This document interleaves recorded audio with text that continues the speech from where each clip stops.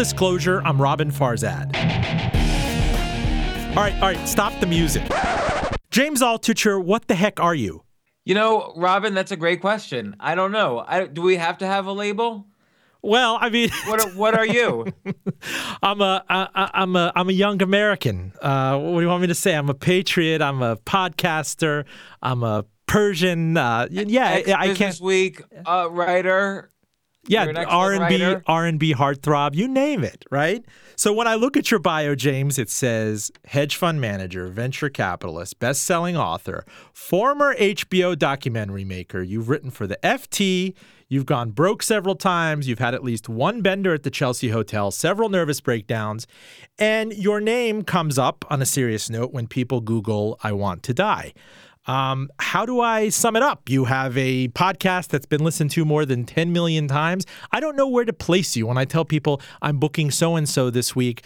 You kind of defy description in those Venn diagrams. You know, I'll tell you the thing I enjoy most, which is writing, and I do that every day. I've also started a couple of companies, so I've been an entrepreneur, and I advise and help a lot of other companies, and I do all sorts of things. I like to have fun and make money at the same time. Well, let's back this up a little bit. So, we want to there's a whole new world of people outside of Wall Street, outside of finance, outside of the half of 1% that know you and love you, know you as a character of empathy and candor. I remember reading you as someone who totally bought into that bubble disastrously. You wrote for TheStreet.com, and I remember they positioned you as a telco expert, and you were great on all these CLECs and BLECs and DLECs. What was the story behind that? Take us back to the year 2000 when things were super flush, and TheStreet.com, I remember we took them public at Goldman Sachs. The future was so bright, you had to wear shades. Well, you know, at 2000, I wasn't yet writing for TheStreet.com. I was actually running a venture capital fund. And basically March, 16th or whatever day it is now, the day before the peak of the bubble was the day we opened up doors as a VC fund. And then the very next day, the NASDAQ dropped 20%. And I remember meeting my fellow partners for breakfast the next morning. And I was like, oh, this is just a blip. It's going to come back stronger than ever. Nobody had a clue. I mean, some people actually did have a clue, and some people were very smart. I should say I didn't have a clue. I was really stupid. Well, why were you uniquely qualified to raise VC money? I know there was a boatload of dumb money going around back then. I also remember you from that short-lived HBO documentary. What was it, 3 a.m., where you'd go up? I think you went up to transvestites in the meatpacking district. You talked to cabbies. You talked to people really on the corner of Port Authority and the Hudson River at 3 in the morning. Yeah, so in the 90s, I worked for HBO, and I had a web show called 3 a.m., which we also shot as a pilot, where I would interview. If you were out at 3 in the morning on a Wednesday night, you were up to no good. So I would basically interview, for 3 years I did this, I would interview anyone who was outside in New York City on a Wednesday. Saturday night was no big deal because everyone was out partying or whatever. Right. But if you were out at 3 in the morning, why? So I would go up to basically everybody and interview them and put the results of the transcript and photos of the interview and sometimes video on the internet. It was really like the first blog, in 1996. So it was actually one of the jobs I've enjoyed the most. Well, tell me why you were into that. Were you lonely? What was your situation? Where were you living? Obviously, you have quant abilities. You're a master chess player. If people read about you, lots of things were going on back then. One, I don't even remember having a cable internet connection in 1996. It was still a 56K generation. So what business did you have putting a webisode up, right? And two, was there something cathartic, therapist-like in you going out there and almost in a Fight Club sense, indulging in other people's, having this empathy for other people's misery? Well, Fight Club is a good way to put it, but basically I had a kind of a computer science background, but I was thrown out of school in computer science because I was really obsessed with writing fiction. So I kind of was straddling, between kind of technology and entertainment. And so I ended up at HBO, and I ended up at making HBO's website as the first thing I did. And I pitched to them, listen, you do original TV on HBO. Why don't you do original web shows? And so they said, okay, what? And I pitched this 3 a.m. idea. And they let me do it. And it was such a great experience because I was a very shy person and I was not a late night person. So I did the things that would most take me out of my comfort zone, which is, going out at 3 in the morning and just randomly going up and talking to people and saying, hey, what are you doing? When most of them were up to some sort of like criminal or illicit behavior. It was scary and I was shy. So I had to very quickly learn to get people to open up to me. You only have like maybe 10 or 15 seconds for people to either punch you or open up to you in those situations. And I did get quite a few punches, but also quite a few people opened up to me. And of course, after they put their phone number down on the release form, I would also call some of them for dates the next day. And so it was a great time to be young. What was the lesson? What was like the median weighted average lesson you learned from everybody there? We talk about depressed people. We talk about prostitutes. We talk about pimps, drug dealers. Again, 3 a.m. in the morning on Wednesday. I think the main thing is that we all are fooled into thinking 9 to 5 is like the normal life, but the reality is there are many types of lives, and the reality is everybody is deserving of our empathy. And many people who can't fit into the normal 9 to 5 life find an alternative to it, and you learn to really respect the fact that life is a big beautiful mess. And we all received an invitation. We all equally received an invitation, and whether or not you make use of that invitation and enjoy the party is totally up to you. And we have no right to judge anyone else who's at the party. So where were you in this journey on a personal level? You grew up in a middle class family, kind of stay in school, do your homework. You went to Cornell. You went to graduate school. You thought that there would be kind of a straight path, like a lot of overachieving youth into keeping a college degree, overachieving, getting a great job. When was like the first really risky thing? When did you break bad? Well, I think this 3 a.m. project actually earlier than that. I mean, I was kicked out of graduate school for writing fiction. I didn't show up for classes. Badass. You wrote fiction. Yeah, well, look at you, breaking the law. I was given a scholarship, so I had all this, free time and money, and instead of using it to do what I was supposed to do, I basically did what I wanted to do and what I fell in love with doing. And then eventually I was kicked out, and I had to kind of quote unquote get a real job. And I went to HBO, and I was a programmer at HBO. And despite having gone undergrad for computer science and grad school for computer science, I was such a bad programmer. I had to take remedial classes in programming to fit in. But then I started pitching, hey, start doing all these other ideas.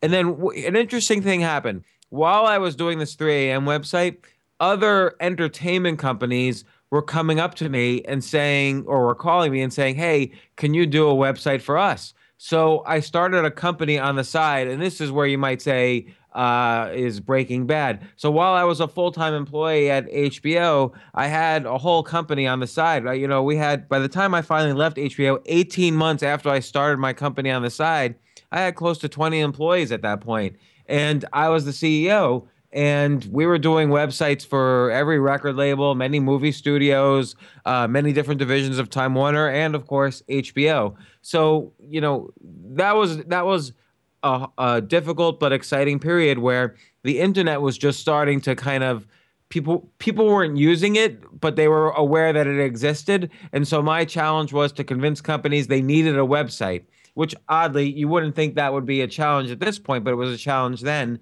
And there were very few people who knew how to make websites. And so we were able to build a whole company. We made websites for almost every entertainment company. We did AmericanExpress.com. We did ConEdison.com. So we built up a nice little business.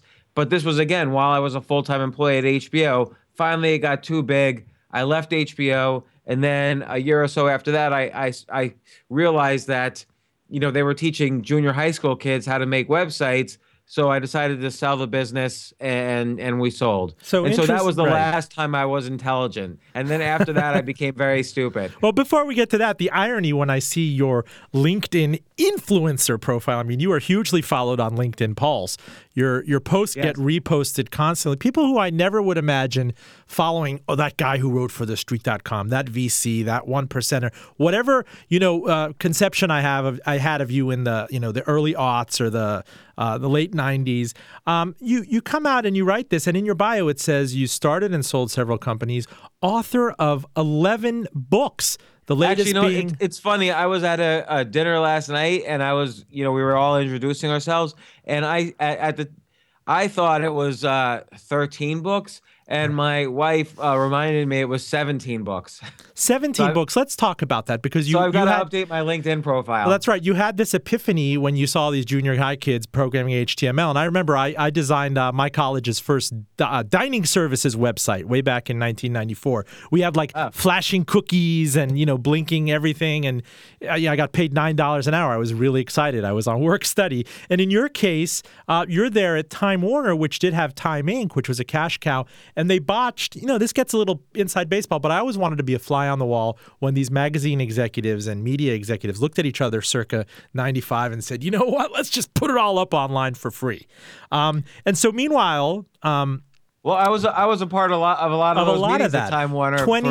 20 years later, though, you had 17 books under your belt. You've emailed me a lot of times. You give the books away for free. You don't care about making money on these seemingly. You send the PDFs around. What's your thinking generally in content creation and the value of content creation? You seem to treat it, I wouldn't say as a loss leader, but that there's another goal to your writing. Yeah, I don't like using the word loss leader because it implies I'm trying to make a business out of it. And I think, and look, I know, Robin, you're a business author and you come from that world, and so do I. But at the end of the day, nothing is about business. It's all about who we are as people and the struggles we go through. I don't know if we're put on this earth to experience certain struggles or not, but we certainly all do. And at the end of the day, I want to write in such a way that it's entertaining and it draws you in, but also I share my own experiences and that hopefully people could benefit from them in some way to kind of deal with this daily struggle that we have. And I don't always give away 100% for free because if you give away totally for free, people don't necessarily value it. But let's say I sell a book for 99 cents on Amazon. It's funny how many times people criticize me. Oh, he's just trying to make money off his book. The book's for sale for 99 cents. And I don't, Amazon has splits and everything. So it's not like very few people make money as an author of books. But I love writing. I have now loved it for 25 years. Every single day I write.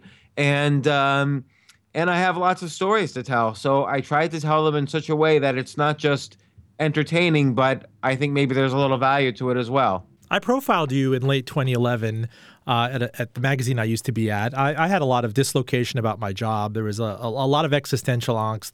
Business Week was sold. Increasingly, you were looked at as a content provider, as a worker bee.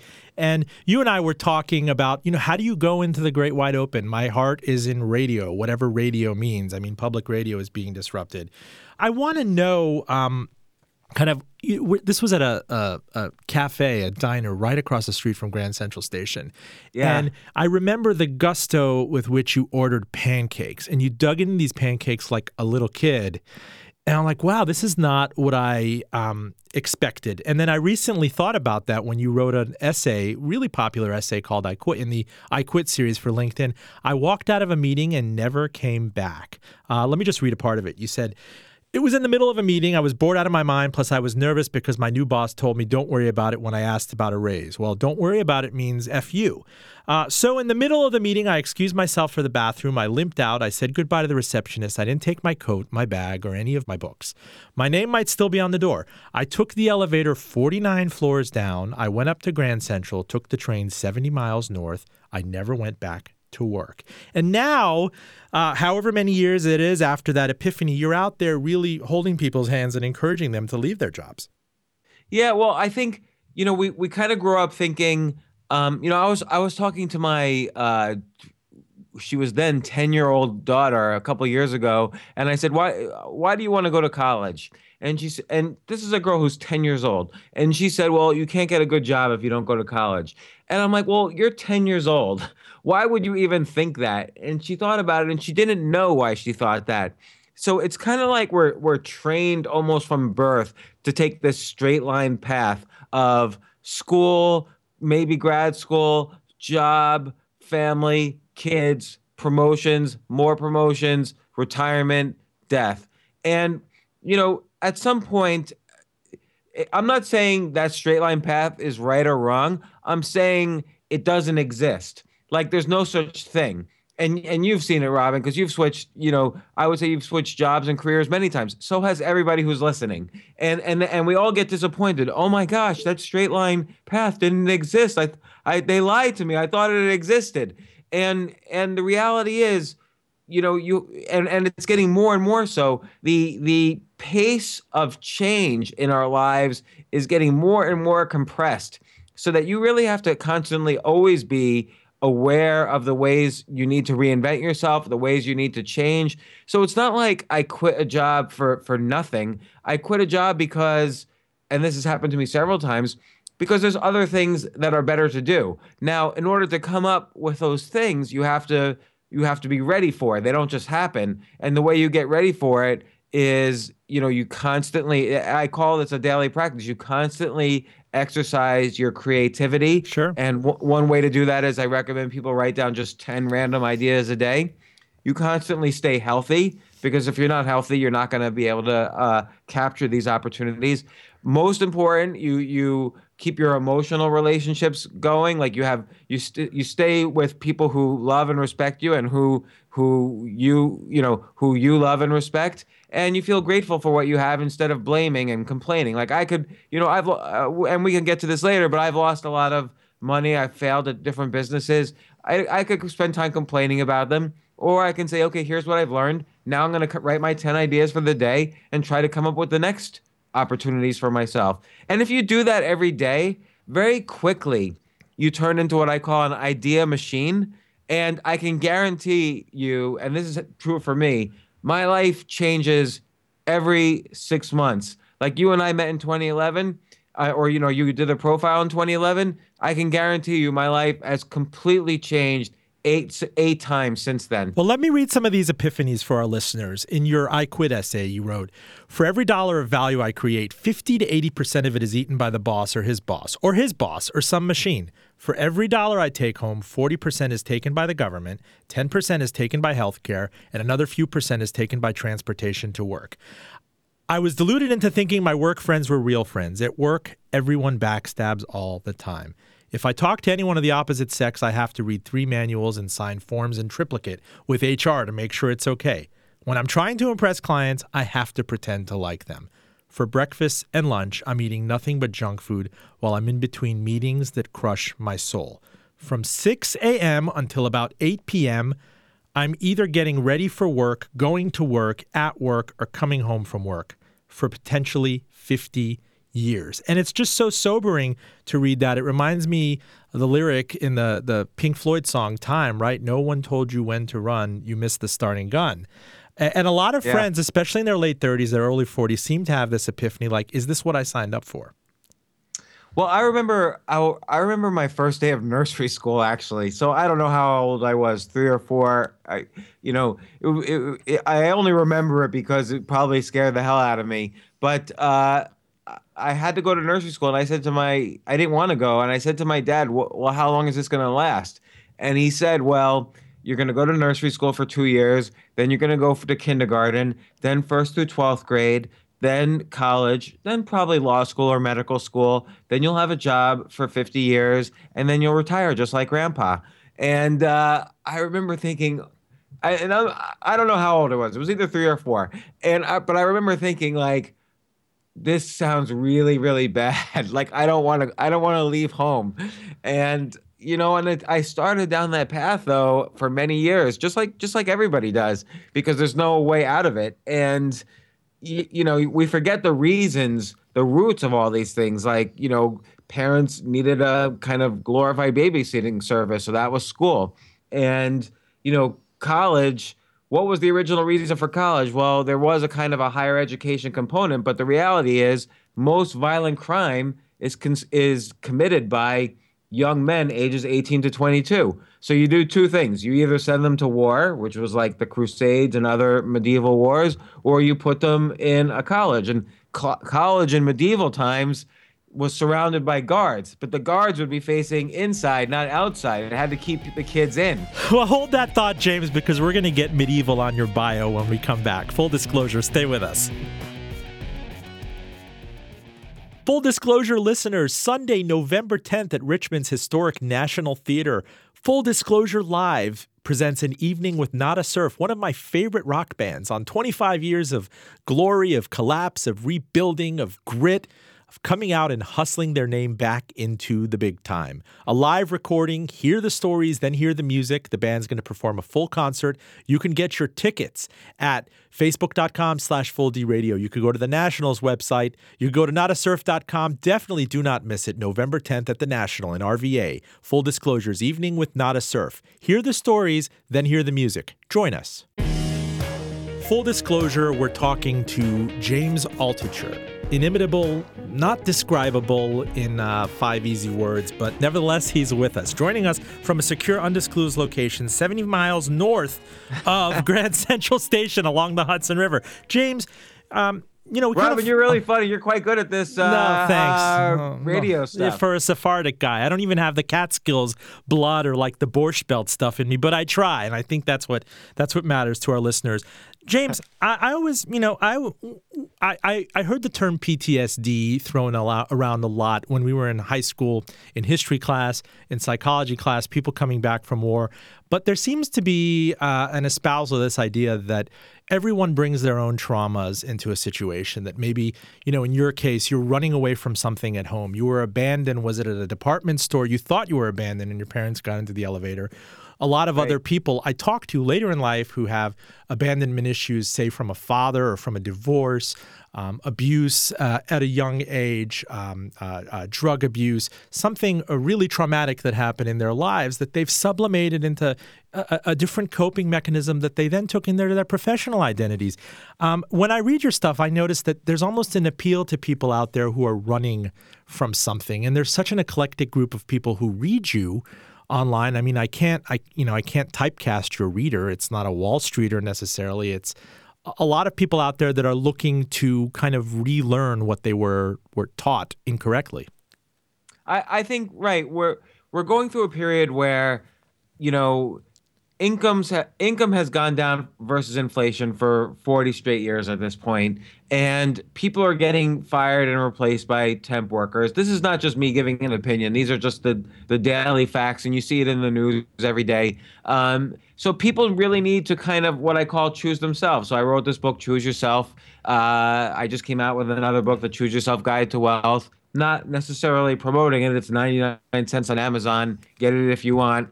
And the reality is people need to develop the skill sets now to figure out how they're going to make the decisions in their life instead of waiting for a gatekeeper. So a classic example is you write a novel, and should you wait for an agent and a publisher, or should you skip the gatekeeper and just publish it yourself? And, now thanks to new technologies, and in this case, Amazon, you can just upload a book and it's published. But it seems like you're telling me you have to have a personal inflection point, i.e., your story when you were at the Chelsea Hotel during the financial crisis. I remember you told me this in 2011. I couldn't imagine you on a bender. I couldn't imagine you in your millionaire days commissioning helicopters to go to Atlantic City. Take me back to that trauma, because I want to tease this out. I want to see where you had the epiphany, kind of the maturity that you need to pinpoint this vulnerability to be able to grow, and then to advise people on kind of what you've learned. Well, and I would say there's no one point, because I've kind of made money and gone broke on several different occasions. I've built a lot of different businesses, and I've I never really quite understood what was happening to me. I never was really understood the money part of the equation. And but finally, I was so down and out, like I was dead broke. When was this? Well, I could say 2002, I could say 2004, I could say 2008, I could say 2010. So, but let me take it to 2008 because this was maybe the worst point. Although 2002 was and 2001 were not pleasant either. But 2007, 2008, I was going through a divorce. I had sold a company, but then I had lost all my money yet again. I was losing my house. I was losing what I thought was going to be my family. Uh, and I was just super depressed. I was so depressed. I thought to myself, it would be better if my kids had my life insurance policy than if they had a dad because I felt I was It's like a worthless. Willy Loman epiphany. I'm better off dead than alive. I'm more Yeah, valuable because dead than alive. you start to go through this funnel of decision making where, the top of the funnel is very wide and you think you have a lot of choices, but it starts to circle down until it feels like there's only one tiny way out and you don't really see any other way. And that's really where I was at. And I kind of had to look back and say, well, look, what's worked for me when things were going well, and what failed for me when things were going down. And it sounds almost too simple, but what I realized was, the best predictor of a successful tomorrow is a successful today. And the way I can be successful today is just very simple. I need to be physically healthy, or else I'm never going to get anywhere. I need to be around people I love. And it's like I said before, I need to have strong emotional relationships. And I But need to James, wait, stay. wait, wait, hold on. Before you get into this, how did this come to you? It's not like an asteroid crashed into your brain while you were borderline suicidal, while you were, drinking, while you were binging. I mean, I'm struck by the fact that you admit at the same time that you're very vulnerable and you're given to relapses, and yet you're out there giving really confident advice. How did this come to you? What did you read? Where did you have that aha moment? It wasn't anything I read. It was only what I experienced because I was like I knew what had gone wrong. I had started spending time with people who were not good for me. I had stopped being creative. I had started complaining and regretting and I was anxious all the time. I was not healthy. I was drinking all the time. I wasn't sleeping. So it was almost like I decided, look, when I've done the reverse of this, when I be around and do business with and be friends with people who are actually good people, good things happen. When I write down 10 ideas a day and share those ideas with others, good things happen. When I'm grateful for what I have in the moment, good things start to happen. And of course, when I'm physically healthy, even better things happen. So I decided, look, every time I had made money, I kind of said, that's it. I'm done with the process of being good. I can now do whatever I want. I Yeah, thought kind of it's money called was FU money when I've interviewed people. Like you make that first right, and five there's million or no something. such thing.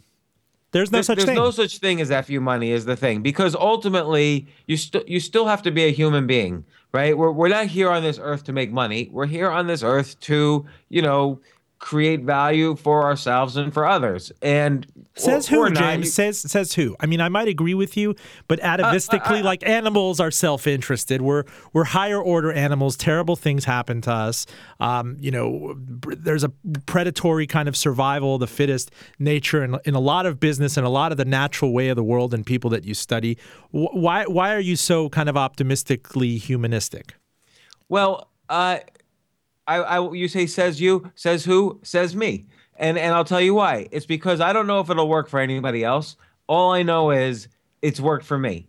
So, starting from that moment, and I call it a daily practice because I have to do it every single day. Starting from that moment, things really started to turn around for me. Things that turned around for me in the past, but now I wasn't going to stop doing this daily practice. And things really continued to do well. And I don't mean necessarily financially well, although financially it has done very well, but it also means when financially things go poorly, I don't get into the same bad rut anymore. I'm able to move past it. I'll give you an example. Recently, something very bad happened to a company that I had a lot of shares in that I advise, and someone stole essentially $90 million from the company. And so the company was a billion revenue company. The company went out of business within weeks. And it used to be this could be something that was devastating for me. But now, okay, I have other things going on. And I'm very happy with the other things that are going on. Some of them I'm financially happy with, some of them I'm happy creatively with. And life goes on. I can't regret every, we're always going to have financial ups and downs. The key is not caving into them. It's not the only part of our lives. In fact, it's probably the least part of our life that actually contributes to abundance and success. And so when I say deliver value to others, I know that the best way for me to be abundant is if I help other people be even more abundant. And that's kind of just the way to get there is I have to be competent in what I do. I have to have good relationships with everybody around me, and I have to be free. I have to have freedom to make choices. And the way I get there is if I'm physically, emotionally, mentally, and spiritually healthy. So says who? Says me, because it's just worked for me. I don't believe in any one philosophy or anything like that. This is what's worked for me. Talking with James Altucher here on Full Disclosure. James, you've branched out into various things. When we were talking in 2011, there was this comic book that illustrated some real scenes in your life, some encounters with people, some really deep insecurities.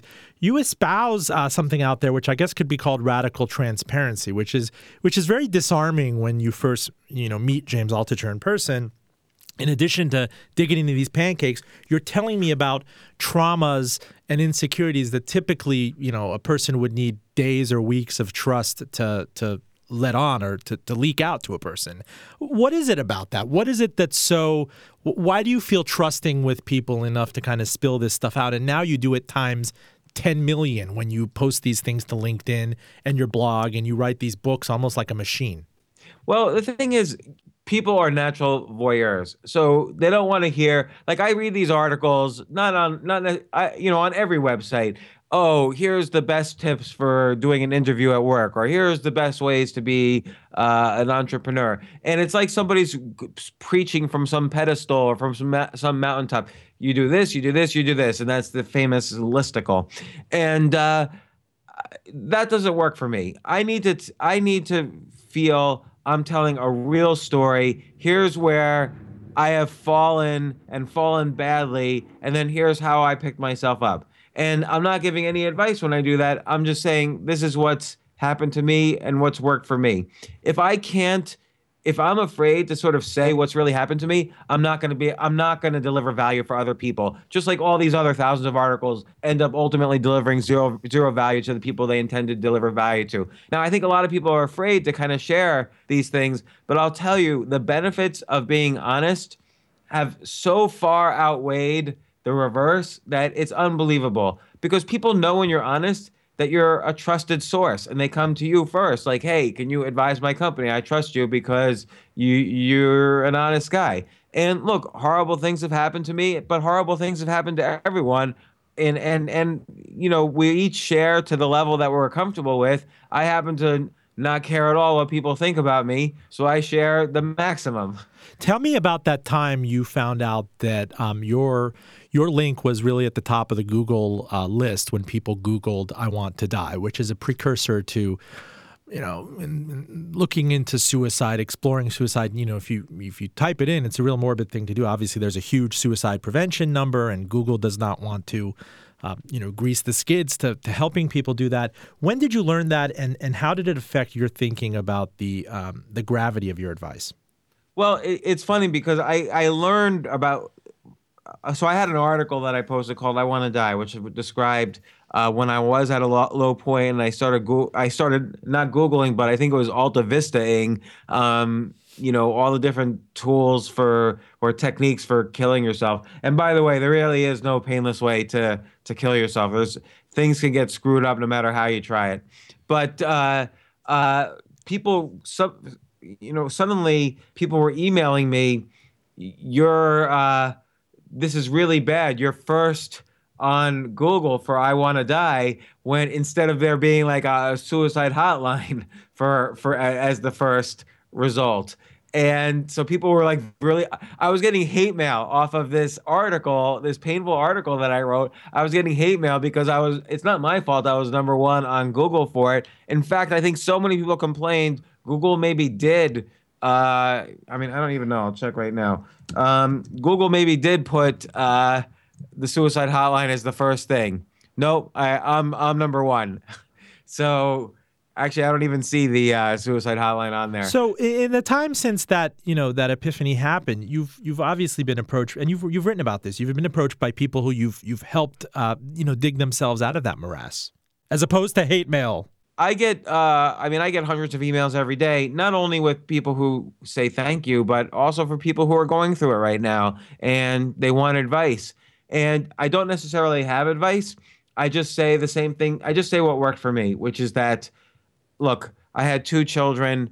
Ultimately, I decided they would be better with a dad than with my life insurance policy. And also, to be honest, I was scared. Like I can guarantee you, there is no way to properly do this without potentially screwing yourself up royally. So, I tell people though what I did, which is, again, I keep getting back to this daily practice of being healthy in these various ways, and I wanted freedom for myself more than anything. I didn't want to die. I wanted freedom. Now, you really poignantly described that you wanted to kill these emotions when you were able to tease out the separation. Like, I don't even know my organs. I don't even know which side of my chest my heart is on. Do I really want to end my heart? No, I want to end these terrible feelings of guilt and abandonment. And it takes almost like a higher order mind, a meta maturity, like a higher voice to kind of intervene and say, no, James, don't just take the, I wouldn't say the easy route out. That's a good way to put it.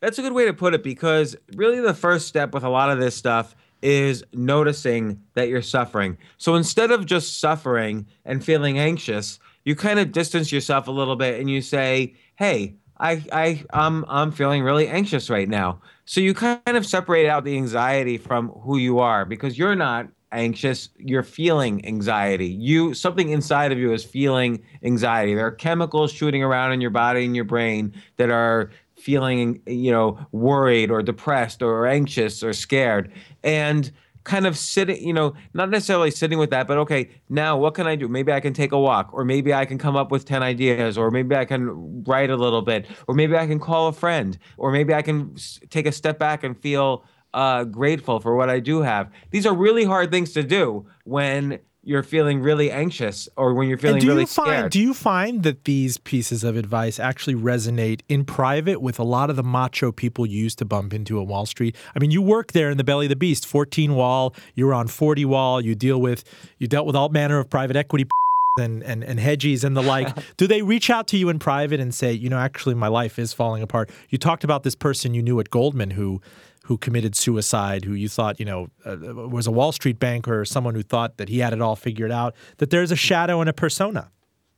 Yeah, I mean, everybody wears, including me, everybody wears a mask to some extent. And, I think a lot of the Wall Street guys have been consumed thinking, okay, money is part of my straight path to success. When, again, there's always going to be zigzags, and if you don't know how to deal with the zigzags, you're going to feel enormous pain, because you're going to feel like you're being left behind on something you were taught for 30 or 40 years. You're going to feel like you've been left behind, and that's going to trigger all sorts of incredibly painful emotions. And, I don't know who listens to me or not. I know a lot of people relate to the fact that they need a change. So whether they're at a Wall Street job, or they're at a cubicle job, or whatever, a lot of people get to the point where they feel almost bloated with their job. Like they need to change something. They need to go through some reinvention, and they don't know how to do it. And I think people look at my blog and they say, oh, here is someone who has gone through some reinventions, and he describes very specifically what those reinventions were and how he did it and what he did. And I relate a little, I kind of relate to what is happening here. I mean, I get a lot of emails saying, I feel like someone's talking what's in my head. Sure. Because I think a lot of people relate to that feeling like I have to change, or I have to at least get used to change, or I have to learn how to change. And, people want that in their lives. And look, again, it's not like you change and then now you're done. My life is almost completely different every 6 months, as I mentioned earlier, because I'm constantly looking at new ways I'm not even constantly looking for anything. I'm just constantly coming up with new ideas every day and being around people who inspire me. when you and I had breakfast in late 2011, I was on the fence about, considering a new career move. You're giving me advice. You're at the crossroads with potentially a lot of exits. The market is rip-roaring. After that, certainly there was a correction in 2011. And now we're closer to kind of your prediction back then that, look, very easily, you told me candidly, I don't even know if you made the story, the Dow can make 20,000 because the Federal Reserve, the biggest bank that ever existed, is throwing an unlimited amount of money at it. Hello, are you dumb? How do you go back? And I know you don't want to go, to mercenary personal finance advice. I certainly have never liked it when people accosted me at funerals or cocktail parties and asked me about this. But how does the little guy, whose hand you're now holding after all of this 1% stuff that you've done institutionally, what are his chances, or what can he do, or what is your first or best piece of advice to the little guy?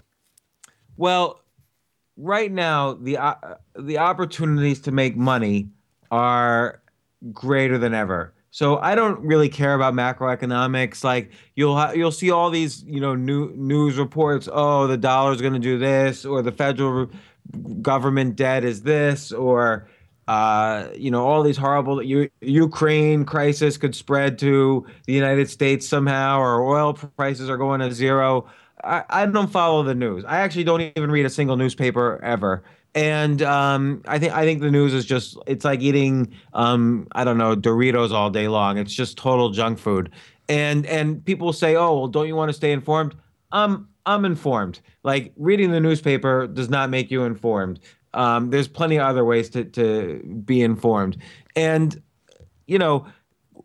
investing in stocks, I would say about 95% of public companies are largely scams or Ponzi schemes. Whoa. Say that again. How many? 95% of public companies? Yes. I mean, I think when you dig into the accounting of almost every company out there, there's so much BS. And then on top of that, you have to then figure out, well, how should I value this company? How are other, by the way, your investment has nothing to do with how you value the company. It's how a year from now, everyone else will be valuing the company. So all of these things are unpredictable. So investing in the stock market is just largely, I'm not going to say 100%, but largely a fool's game. Really? And I don't like to play foolish games. So the best way to make money is to invest in yourself. If you invest in bonds or the stock market, if you're lucky, you might make 1 or 2% a year, maybe 3 or 4% a year. But if you invest in yourself, you're going to make 10,000% a year. I'll give you a simple example. This is not the example I'm recommending, but it kind of describes what I mean. Let's say, Robin, you don't know anything about photography, but you buy a nice camera and you buy 10 books about photography and you spend 3 weeks interning with a guy who photographs weddings. Okay, now you put up a sign at the grocery store. I'll photograph weddings at half the price of everybody else who photographs weddings. Suddenly now you've just spent about $1,000 and you're going to make at least $10,000 that year of photographing weddings. So again, I'm not recommending people become wedding photographers. I'm just saying this is how it works. When you invest in yourself, you have an opportunity to make a 10,000% return per year instead of a 3% return or a negative return. And, that works across all industries. So for instance, let's say you you love writing. I know a guy, you should probably interview him. His name's Steve Scott. He writes about habits, how people can build better habits. Well, he puts out he had never written a book before, but he started putting out a book on Amazon every 3 weeks. Now he makes about $60,000 a month writing books about habits. Aren't these the exceptions to the rules, like the 50 Shades of Grey, 1 in 10,000 chance of doing it? A lot of people, you've been critical of passions. Sometimes passions will send you into a rabbit hole and you'll be broke. I don't know if this guy's passionate about habits. I have no idea, actually. And you're right, maybe it is 1 in 10,000. But again, if you invest in yourself, you're never going to have a negative return from it. You're either going to have a learning experience that will drive you to another thing to do that could have 10,000% returns, or you'll find success, some degree of success that you'll combine with, I'm always in favor of what I call idea sex. So putting different industries together so that you like maybe I'm pretty good in one industry and pretty good in another industry, but if I find the intersection, I might be the best in the world at the intersection. So trying lots of things, you might not necessarily succeed at everything you try. In fact, you'll probably fail at most things you try. I've started probably 20 businesses and maybe 17 of them were total failures. But when you put things together and you put expertise together, and when you learn things in different industries and you put it together, you suddenly become the best in the world at the intersection. And that's where you find true success. But the only way you can do that is if you invest in yourself. And it starts again, ground level. I'm not talking about money, ground level, truly investing on the internals of yourself so that it becomes reflected on the outside. Then, if you have an extra $1,000 in the bank, start to figure out, come up with ideas how I can invest that in tools I need to become a success. And if you can't figure it out, by the way, keep it in cash. You Well, don't James, put it in the stock market. in fairness, and I love you, man. I'm going to be, open about that. I've always been a fan Sure. of your stuff. I tweet it out religiously. And ditto. Isn't it easy for you to say that? You've made and lost millions and millions of dollars, right? You could, if you wanted, just put it out there, say, I'm going to be that guy you never see, that recluse. I have money in the bank. I'm provided for. I'm wizened. My books are out there. I get paid for speeches. What about the people out there that don't have you could say the luxury of being able to go out and quote unquote invest in themselves? It's kind of squishy advice. You almost might get it in a Ramada Inn from a cheap Tony Robbins type person. Right. So that's why I'm not giving advice necessarily. I am saying again, this is what I did. So I had nothing. I had less than nothing. Okay, I had. But a you're a house smart guy. You know that you can day trade your way out of a problem. You've done that before.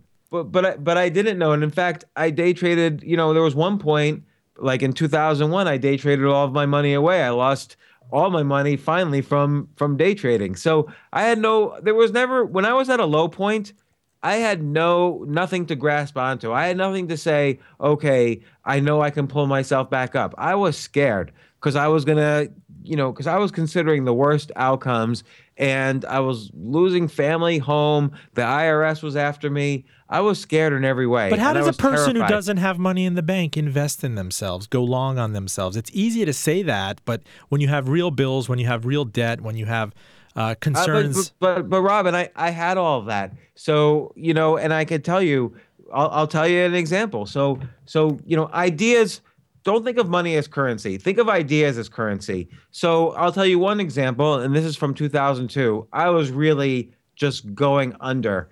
And I had no money. I was getting foreclosed on. I didn't have money for diapers for my kids. So you literally did not have money for diapers for your kids. I had $143 in my ATM after losing 15 million.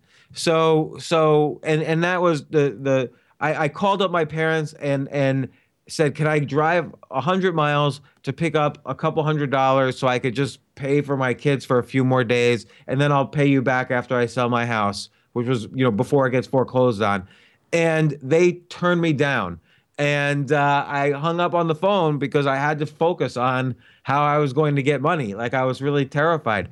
And one thing I learned is that ideas are the real currency of this century now. So I would write to people, and instead of just writing, hey, can you meet me for a coffee? Because I had tried that approach and it failed.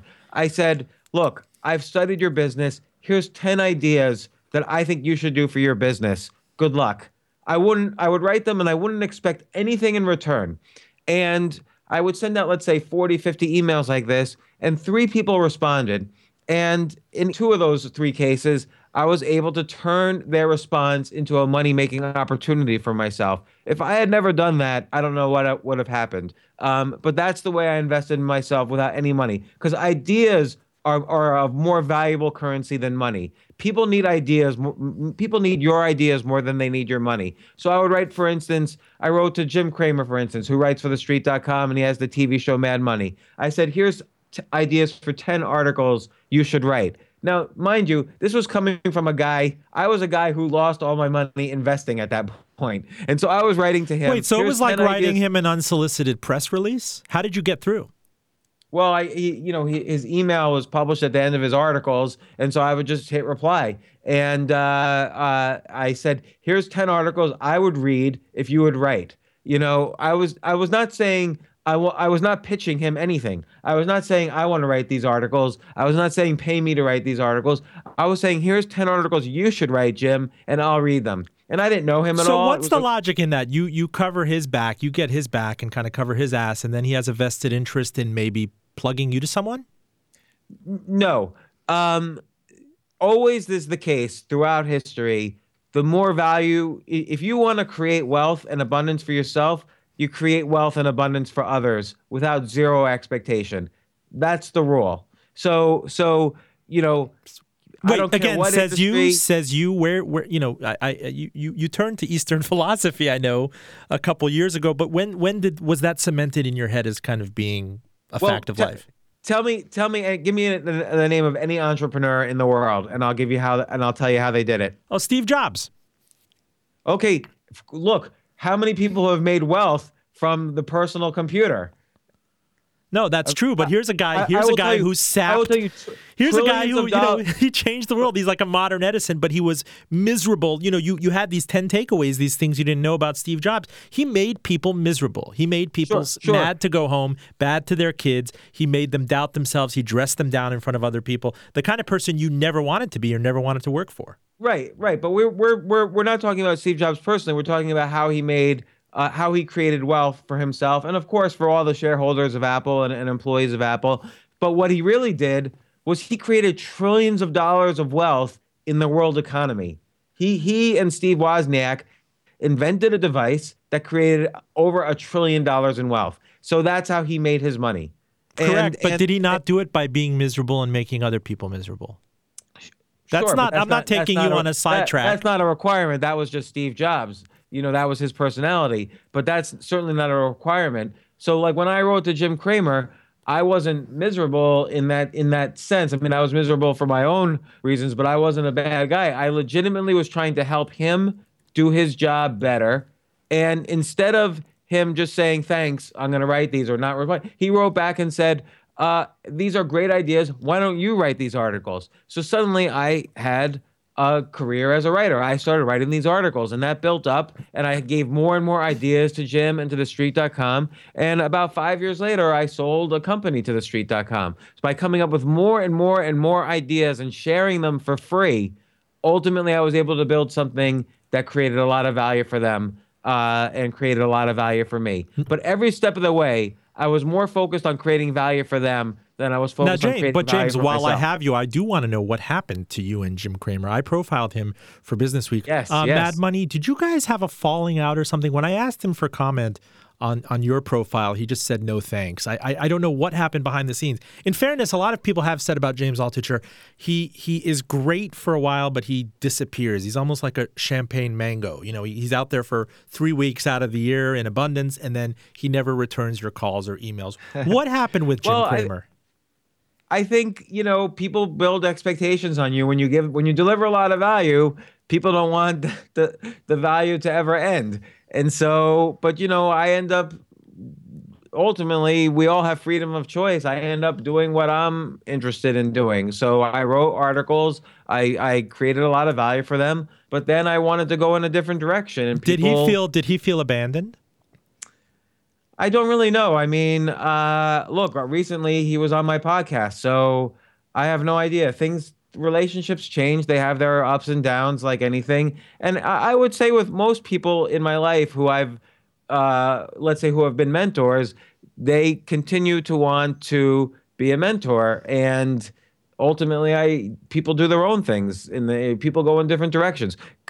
For a long time, Carl Jung looked up to Sigmund Freud, and then eventually Freud didn't want to have anything to do with Jung anymore. Jung went his own way. I'm not comparing myself to either of those two, but that's just kind of the nature of life. Many people who who looked up to Steve Jobs end up being disenchanted again, I'm not comparing myself to anything, but that's just natural that relationships go up and down. Like I said, Jim was when Jim's last book was released, they invited me to do a series of 10 videos with him because they knew I would be the best person to ask him questions about his book, and I would read it and thoroughly understand it. And that was long after he said his no thanks. So I don't know why he said no thanks there. I personally have never had a bad relationship with him, but I don't know how he feels about me. Well, I do want to ask you this because, we broached, like the one question thing. ESPN has it, the one thing. It seems like something you would have asked on your webcast 3 a.m. If I'm at a wedding and, for example, I'm sitting down next to a proctologist or a funeral operator or a sushi chef, and I say, what's the one thing I need to know? Or the thing that you go to sleep at night and you close your eyes and you say, wow, if people outside of my profession only knew X, Y, Z, blah, blah, blah, then they would blah, blah, blah. So, for example, a restaurant guys like never eat sushi on a Sunday night. If I'm sitting next to you at a bat mitzvah, James Altucher, what is that one thing? I hope you're never going to be sitting next to me at a bat mitzvah. You'd be one of the more interesting people to sit next to. What is that one piece of advice in your really bizarre career arc that you would say, like, if only you knew XYZ, considering you've been at the nexus of finance and content and psychology and spirituality and self-revelation? I think you always have to keep the mindset that you have to choose yourself, that you can't be worried about what other people think of you is none of your business. You always have to choose yourself and create, and you do that by creating value for others, and that's how value comes back to you.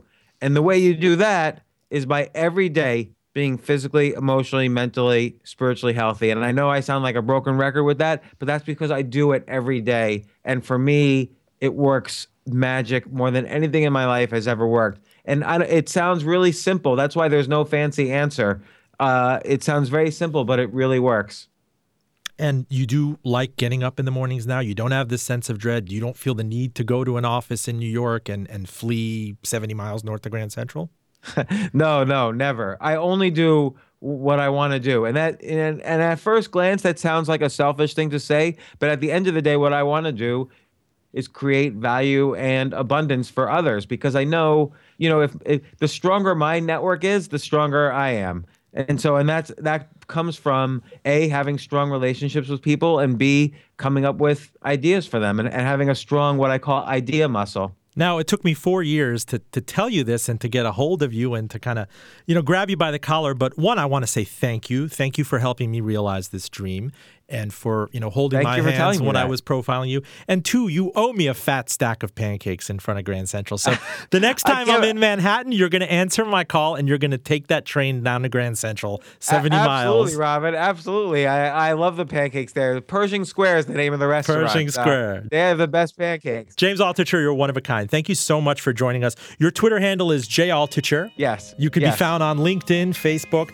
Full disclosure, our engineer is John Valentine. Enjoy this broadcast on NPR member station 88.9 WCVE News, on the trusty NPR One app, which I don't drive without, and of course on iTunes at link fulldradio.com.